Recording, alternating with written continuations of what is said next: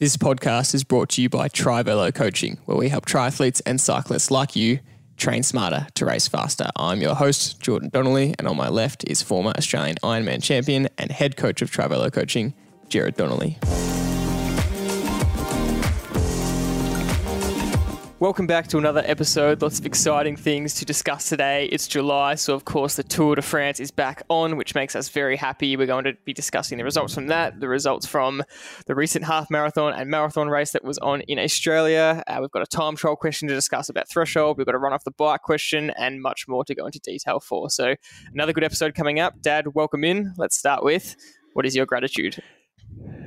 Thanks, George. Look, I want to just be a little bit father-son self-indulgent here, which I don't really like doing, but I think there is a time when the gratitude you have to be honest and open. That's what gratitude is about, and tell your true feelings. So I'm just going to put it out there. So whilst we've been kind of on training camp up at the Sunshine Coast here in Queensland, we got an opportunity, you and I, to actually go and do a local club race together. And we had a fair few Tri-Velo people up here at the same time. So we actually had 5 Tri-Velo people in the one race, which was pretty much fun. And I hadn't raced for quite a while. And, you know, you and I have never actually raced together in an outdoor real world race. We've done plenty of Zwift,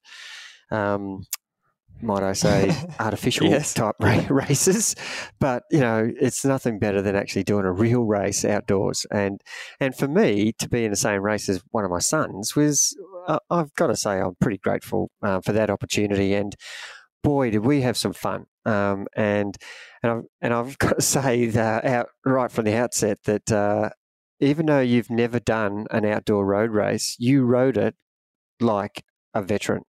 Like you'd ridden 100 road races.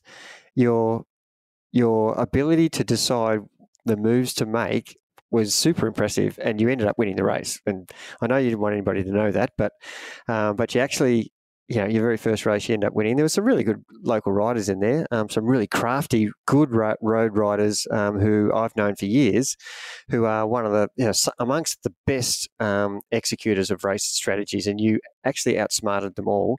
And it just showed me that if you're willing to listen to advice, you can actually implement it, whether you've done one race or whether you've done 300. And, you know, you may never get an opportunity to have things work out or pan out like that again. But it was a great example of someone who listens and then executes when the opportunity arises. And we did actually, you know, outsmart the whole field, and it was fun to do it. And my gratitude is based around, you know, it was actually fun to race with you and you know, watch you take the victory, which is fantastic. I couldn't agree anymore. It was absolutely going to be my gratitude as well. Not many people can say they get to race competitively with their 100-year-old dad,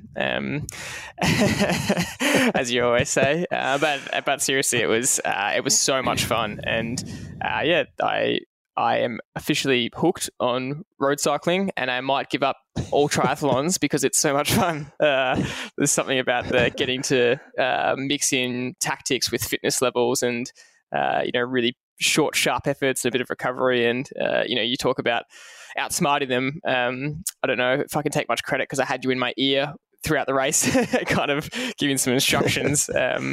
But to talk about how the race kind of panned out, we ended up in a breakaway together, and there was 3 of us, and I was exhausted at the time. I was breathing very heavily, but I literally laughed out loud at the situation because I thought, how has this happened where there's 2 of us and 1 other guy in a breakaway? I just shook my head going, this is unbelievable. And I don't know how many times we'll get that chance again in the future, you know, for a race to pan out like that. And it was just so much fun to make a breakaway together and then stay away to the end and work together in a 2-on-1 at the finish. It was just awesome.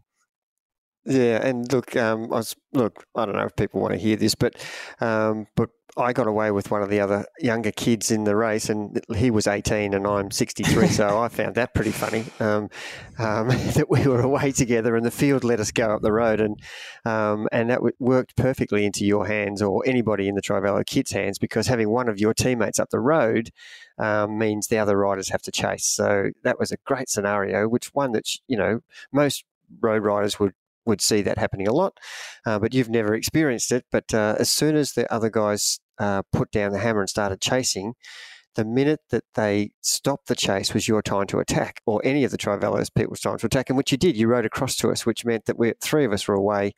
We only had 6 or 7K to go, and you were the strongest out of the three of us, and you did all the work, and then you actually won the sprint. So it was a real fun thing to see you leave the pack solo, don't drag the whole bunch across to us. You rode across to us on your own with really good power at the time when the bunch was tired.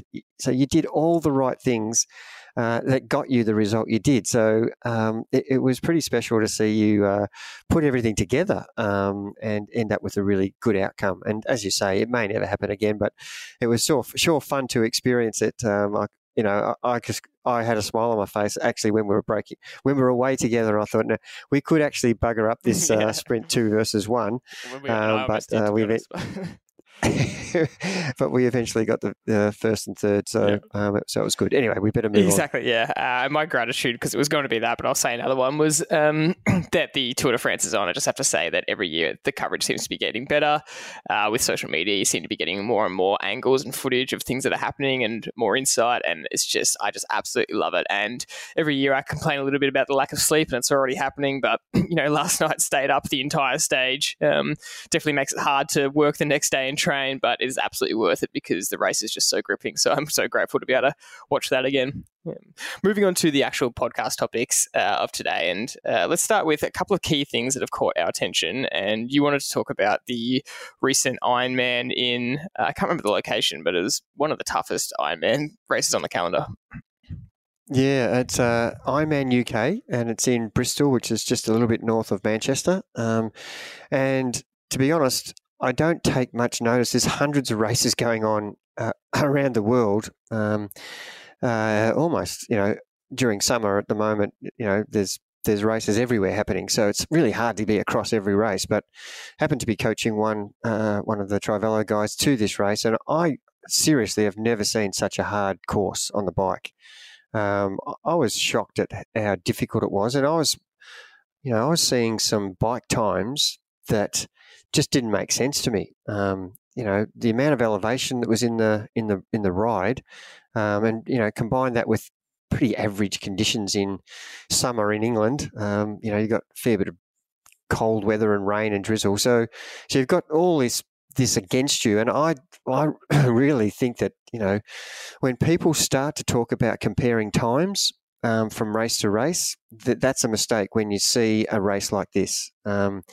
And, someone who does, maybe an example would be a fast course like Busselton in Australia, in Western Australia here. It's really flat, really opportunity to ride, swim and run fast. And then if you did that race and then you went to UK Ironman, you could potentially have the same data, same effort, and be an hour slower.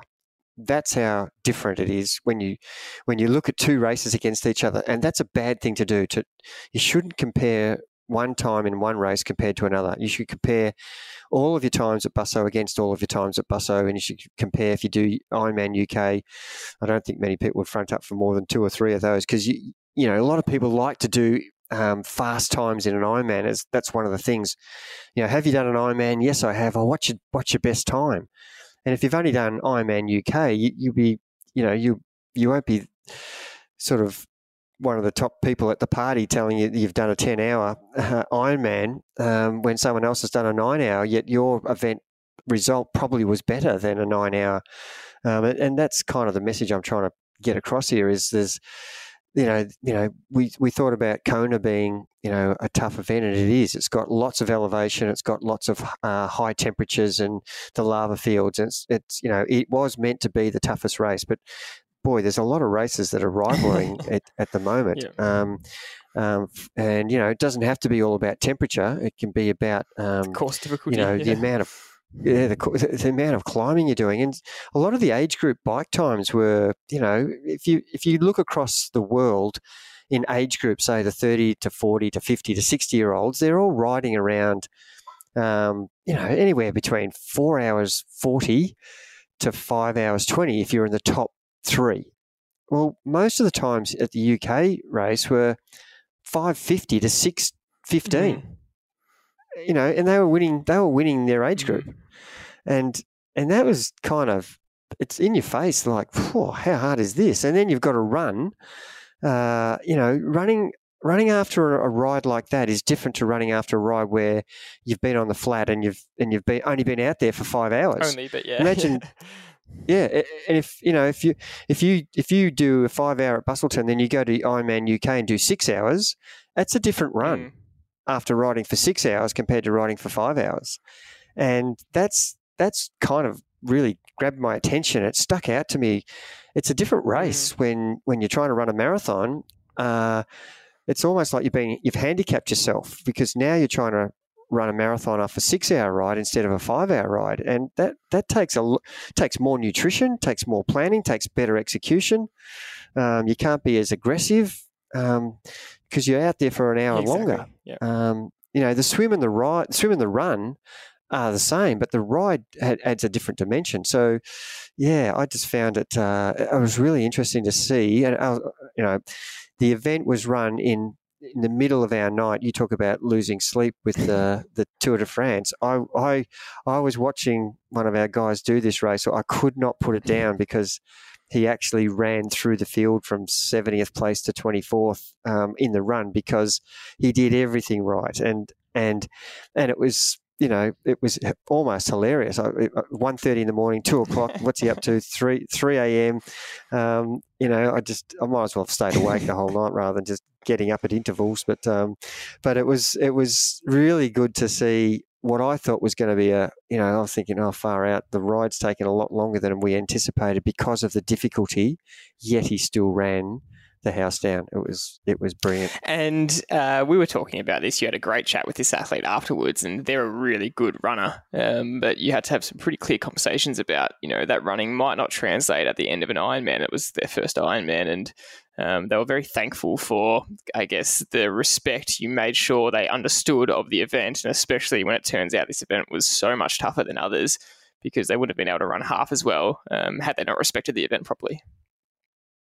Yeah, it's a really good point. And, anybody who can run under 3 hours in a fresh marathon is a good runner, because there's only a small percentage of the population ever do that, run a marathon under 3 hours. And this particular guy could do that, and he went to Boston and ran a PB, low 250s. So his expectation is that he's a really good runner, regardless what the swim and the ride were about. He should be able to execute his strength as a runner. And I said, yes, that is true, but you can't underestimate, I suppose, the difficulty of what you've just done, and you can't just assume that you can just run normally. And we did have a fairly good, robust discussion about what his pace should be, and we had a good range. And he kind of said at the end of the day, I'm so glad that we had that range, because I could have got ahead of myself, and I had to keep myself in check at 5 and 12 and 20K, because, yeah, boy, did I feel different at 26K and 36K running the same pace.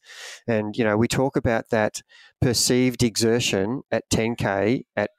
For example, he was trying to run 4:45 pace. That felt comfortable. And at 5K, it felt like, this is too slow. This is too easy.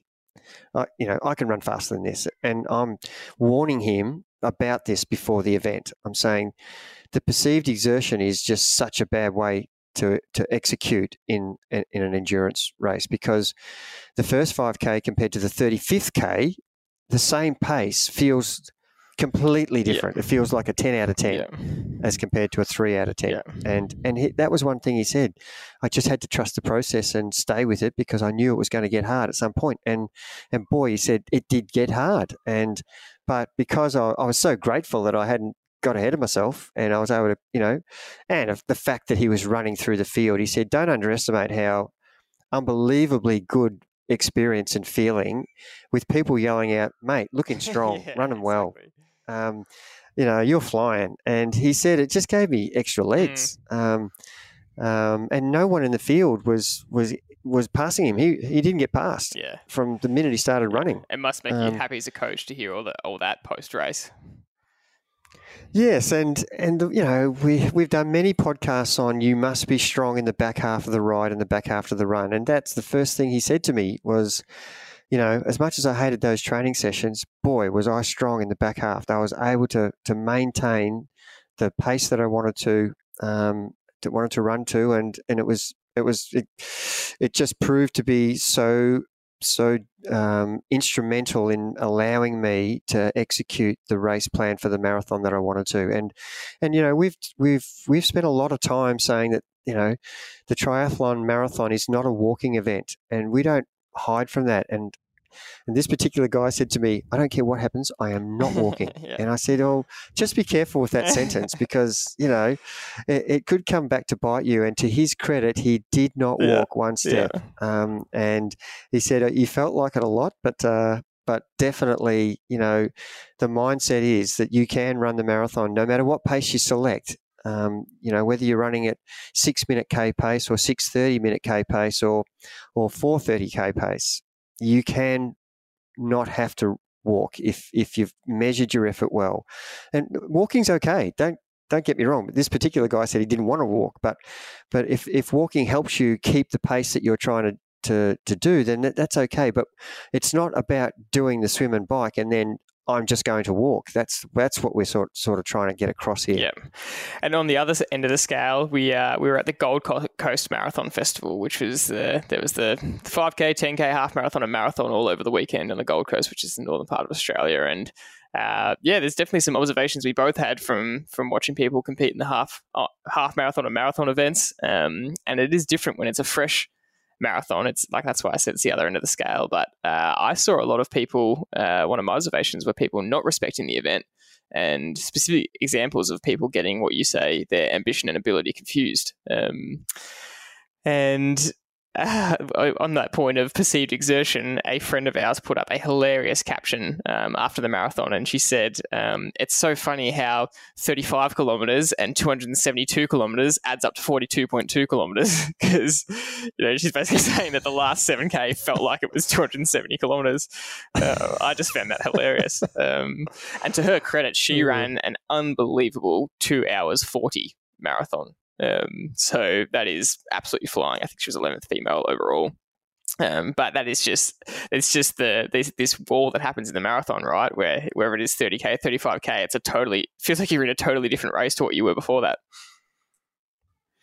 Yeah, and I suppose that's one of the coaching points that I want to get across to the people listening is that endurance events, if you don't respect the event and the pace that you've selected and which is what we say, getting your ability and your ambition confused, then it will be a horrendous outcome and experience for you on race day. And I've said many times, I don't know how people front up again and repeat the same mistake over and over, because if you do it once, I'm never going to go through that again. If I'm feeling bad at 32K and I've got to hang on for 10K, I don't want to do that next time. I want to make sure I got my pacing right for the next race. But I continue to front up to all these big races, and whether people don't know that this is what they should be doing and they just run to feel and then progressively get slower and are happy with that could be what's happening, or they're just not respecting it and going, this is a pace I want to run at, even though I've never done that in training and I haven't run this far at that pace. And that's kind of just thumbing your nose at the event, and it will bite you so badly that that you end up in a state of disarray and to a point where you're staggering to the finish line, which did happen to a few people, walking sideways. And I say it's great that people can get themselves to that point, but I've been to that point myself, but it's not something that I would recommend. I would rather you finish full of legs and get to the finish and say, oh, maybe I could have gone harder. Not many people can say that in most endurance events when they get to the finish. And if you do get to that position, great, look out next time. And that's what a learning experience is about, is doing some events and learning where your ability is and trying to improve. And, we saw many examples in the half marathon, even the 10K. It just gets exposed more in the marathon because you have to sustain it for agonizingly up to an hour. Whereas, if you make a mistake in a 10K, you really only have to suffer for 5 minutes. It's bad enough suffering, but it was really interesting, and there's a lot I want to talk about around that. Well, yeah, I mean, let's go into it because we had some great discussions about people we observed, and we observed people within Trivelo and then outside of Trivelo, and different people that we knew. I saw one specific example. I didn't know the person, but I knew their friend, and the person, like you said, staggered across the line in the marathon. Got there and was in a really bad way medically. And I asked the friend, what happened? Were they like super dehydrated, or what was the issue there? And they just said, they just pushed themselves too hard. And that confused me a little bit. And I sort of pressed and said, do you know specifically what happened? Because not everyone ends up in that state from pushing themselves too hard. You say a lot of people in that race are pushing themselves to their limit, but not everyone is walking sideways or ends up in the medical tent. And just because you end up in the medical tent doesn't mean you push yourself harder than someone else. So I was trying to get to the bottom of kind of what happened. And I said, was it nutrition or dehydration? And they said, no, none of those things. I eventually got out of the friend who said, look, they probably just went too hard. Their previous PB was 3:30, and they thought they were in much better form, and they went out in 3-hour pace. And they just absolutely blew up because of it, because their body, this is my conclusion. The friend didn't say this, but I heard that and went, okay, so they've just gone way too hard compared to what their body's actually capable of, and it's absolutely destroyed them. And for me, that's an example of probably not respecting the event enough. And I guess we ended up having this conversation where we went, a lot of people think that the training is everything. If you train really well, if your numbers are good in your testing, then that's it. But for the age group athlete or any non-pro or any pro even, getting to the start line fresh, tapered and healthy is just as much of a battle as all the training required. And then executing is an even more battle. And a lot of people just think, and I saw some friends of mine who had been training the house down, again, probably not respect the event enough and kind of went in with a few niggles. They'd probably overtrained a little bit and were confident that their body could get through when they'd done too much and didn't think about the getting to the start line fresh, healthy and tapered, and they ended up pulling out halfway through because those niggles just got too much. So those are some of the conversations we were having. Yeah, and with so much ability to look at data, whether you're looking at Strava or so you can actually look at people's pace. You can go into the event, and the event gives you splits of 5K, 10K, half marathon, etc., etc. So it made me go and look because I wanted to get a gauge in my mind of, is this a common thing or is this a minority of people doing it? And my conclusion was the majority of people are doing this. I could not find many people in the half marathon who had negative splitted. I just picked, I think I tried 20 or 30 different people, and it just wasn't becoming evident that anybody was running the same pace the whole way through. Everybody faded, and I'm being the coach here, and I get frustrated because there is a better way. That's what I'm trying to get across to people. You will have a better outcome, but you'll also have a better experience. So what are you there for? One, you're trying to improve on what you've done before, or it could be your first time. Two, you are actually trying to enjoy yourself because it's what you've chosen to do as your recreation, as your passion. So the two things are very important. You need to enjoy the experience. And if you're going to get an outcome that's really good, it will be so much enjoyable. It will be such an adrenaline rush about, I can't wait to do the next race because that was fun. I executed exactly the way I wanted to. I ran the same pace from start to finish. I only faded maybe 2 or 3 seconds per K, and that to me is fine. Close to a negative split is fine. But if you're running 20 to 30 seconds slower in the second half than the first half, that is a hard way to run and not such a good experience. And they're the things I was looking for. And I couldn't find much evidence that was happening. And obviously we had Liam, my daughter-in-law, in the half marathon, and she had only done one other half marathon before in her life, and so this was her second go. She's had a baby in between, so she's had lots going on, and she's followed a really good training program. Like you said before, she's done everything well, and she arrived at race day fit and healthy. And I want to set the context a little from her perspective as well, because she's someone that comes from the other type of mindset where she wouldn't mind us saying that she probably comes from a little bit more conservative mindset, probably lacks a little bit of belief in what she could do. And you were having to you wouldn't do this for many athletes, trying to instill the belief in her that she can run this certain pace. So keep going, but talk us through that. Yep. So, and look, she had picked a race earlier, which was the Noosa Half Marathon, and she actually got sick. She got kidney infection before it, so she couldn't do it. So already her training program was a little bit in the air. So we had to reset to a race that was 6 or 7 weeks later. So we were already peaked for the Noosa race, so we had to reset and move the goalpost, so to speak. So she did do a good job in recovering from that illness and then resetting her target to the Gold Coast Half Marathon, which was good because it gave her another opportunity to have a crack at the race she was trying to improve on. So coming into the race, we had a race plan, and this is her range that she was going to run at, and she absolutely nailed it. She ran a negative split. And, she was running through the field from the first half to the second half. So much had to go into that conversation. At the start of this race, there will be people streaming past you. You have to let them go. You have to stay with your running pace. And as you get to 10 or 11K, people will stop passing you and you'll start to run the same pace as the people around you. As you get to 12, 13, 14, 15, you will start passing people. And that is exactly the scenario that happened because everybody else around her is slowing down. She is running the same pace, and she actually did run a little bit faster from 15K to 21K, and she ended up doing an 8-minute PB, which was unbelievable. And it was another example of someone who trained well, had a clear understanding of their race pace, and the thing that you talked about at the start was the key. She executed. She didn't get carried away. She didn't get sucked in by the other people's pace around her. She stuck to her guns, and what an outcome for her. So the execution, that makes the result what it is. You can be the fittest person, the most well-prepared person, have the greatest plan, be fresh as a daisy, and then still stuff it up because you executed poorly. So it's never one thing. It's a combination of things you have to get right. You have to get 5 things right.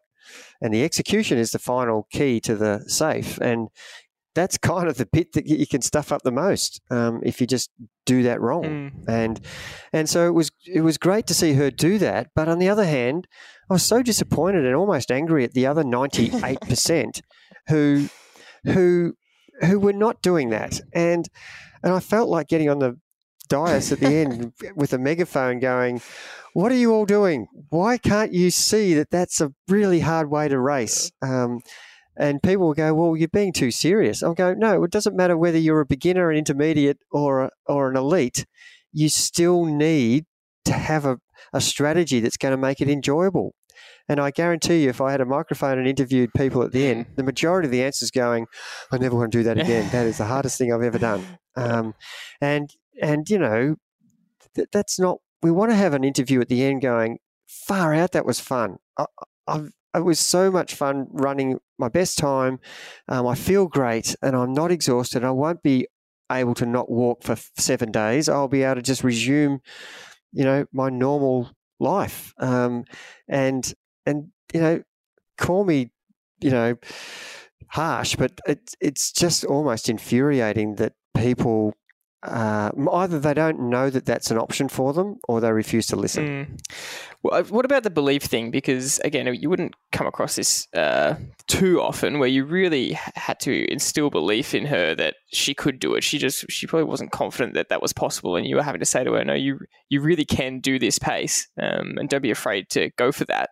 How do you get that belief right before the race? There's a few little strategies there, which and you know how we've talked about data.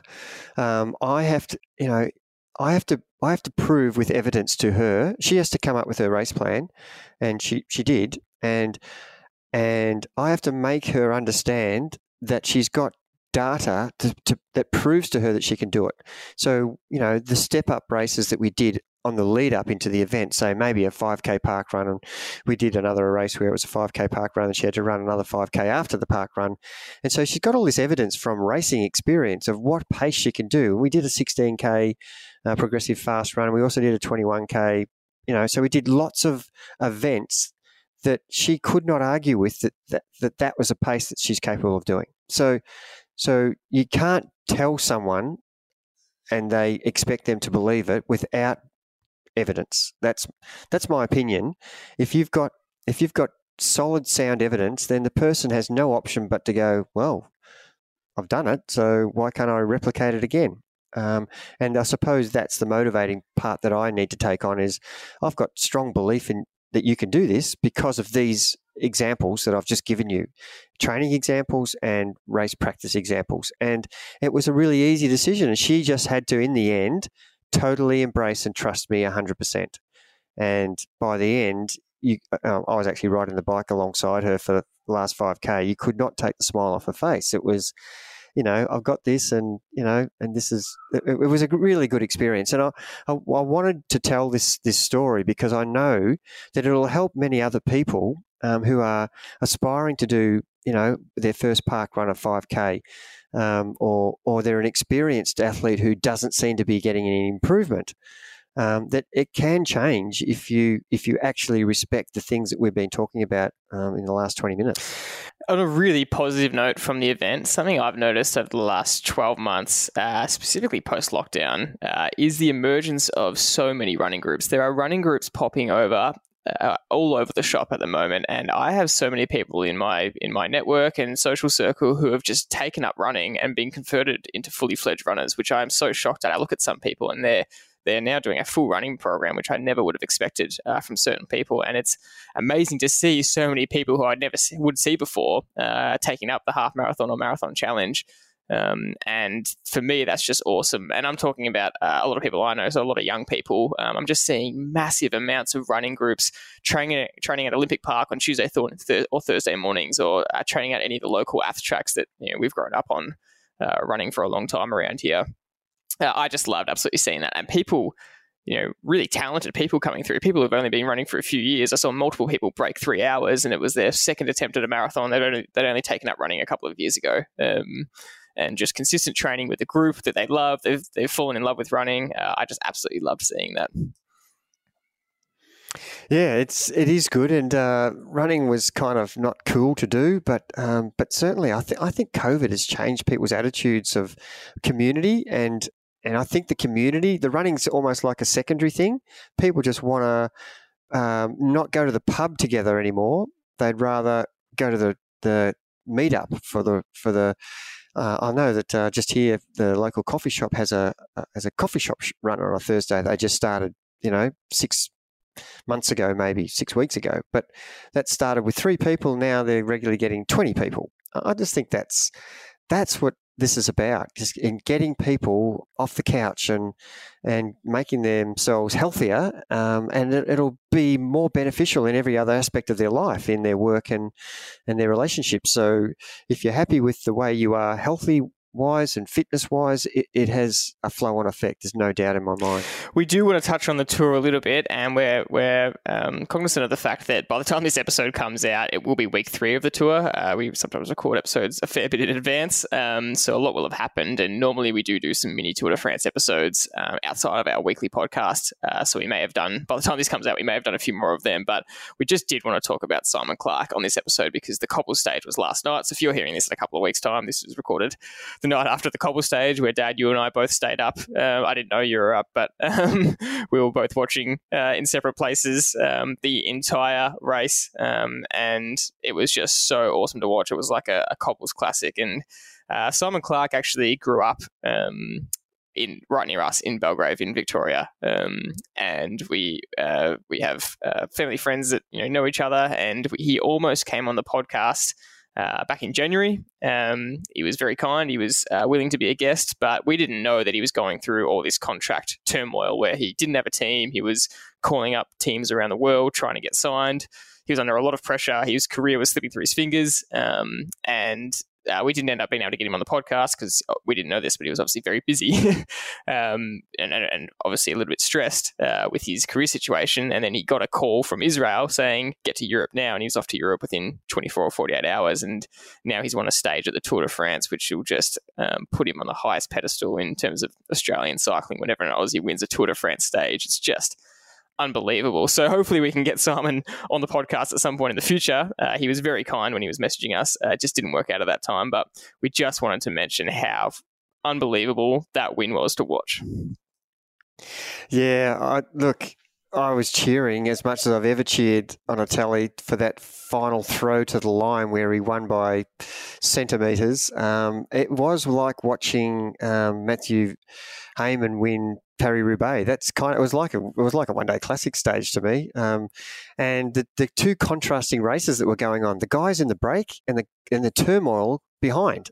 Like the guys in the break were just riding even tempo the whole way through, helping each other, and may the best man win. And meanwhile, there was just carnage with the other 190 riders behind who were trying to catch the guys in the break. And I've got to say, Simon is one of the canniest bike riders that I've ever watched, and he's done this many times. He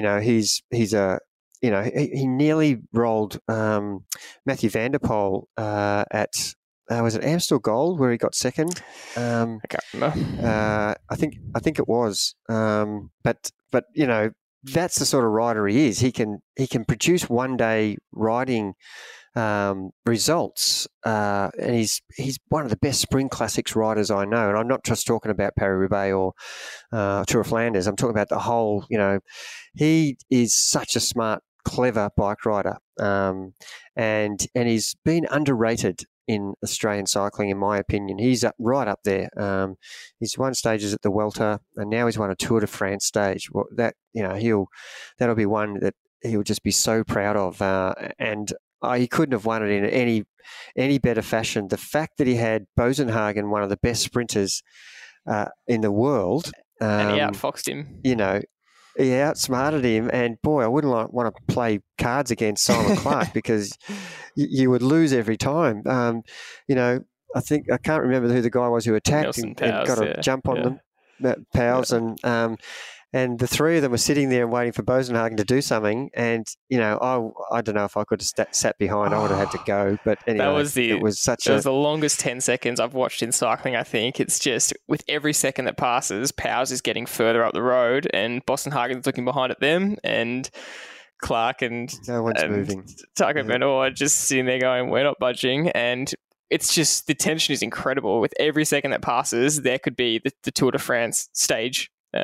Chance, I just couldn't believe that, and the nerves it took for him to sit there and go, "Nut, you go, nut, you go," and whoever the first one to fold is the loser, and that Bosenhagen was the first one. So I know, and something Clarke said in the interview, which I loved, was I gave him a metre or two, and when he turned around, he had a little gap, and he took the bait, which was intentional by me to get him to go, and of course I had to accelerate to get back on his wheel, but it made him go first, and you don't even notice that that's what he was doing. So smart. That's how clever he is, and of course the guy on his wheel was getting a free ride as well, but then Clarke had the ability to wait for that guy to go and then jump on his wheel, because you are tired at sprinting fresh and sprinting at the end of a cobble stage is completely different. It was a tired sprint from all four of them, wasn't it?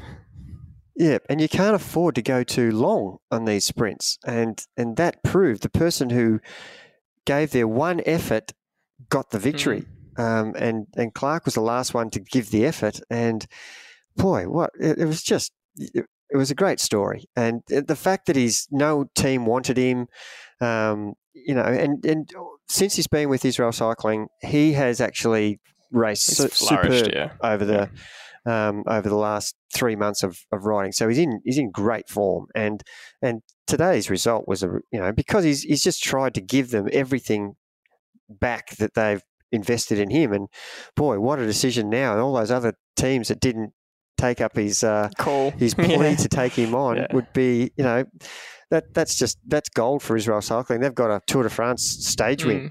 that they never would have had if they didn't take him on. I just think it's a great story. I love it. And the fact that, he rides the roads where we live, and it's fantastic.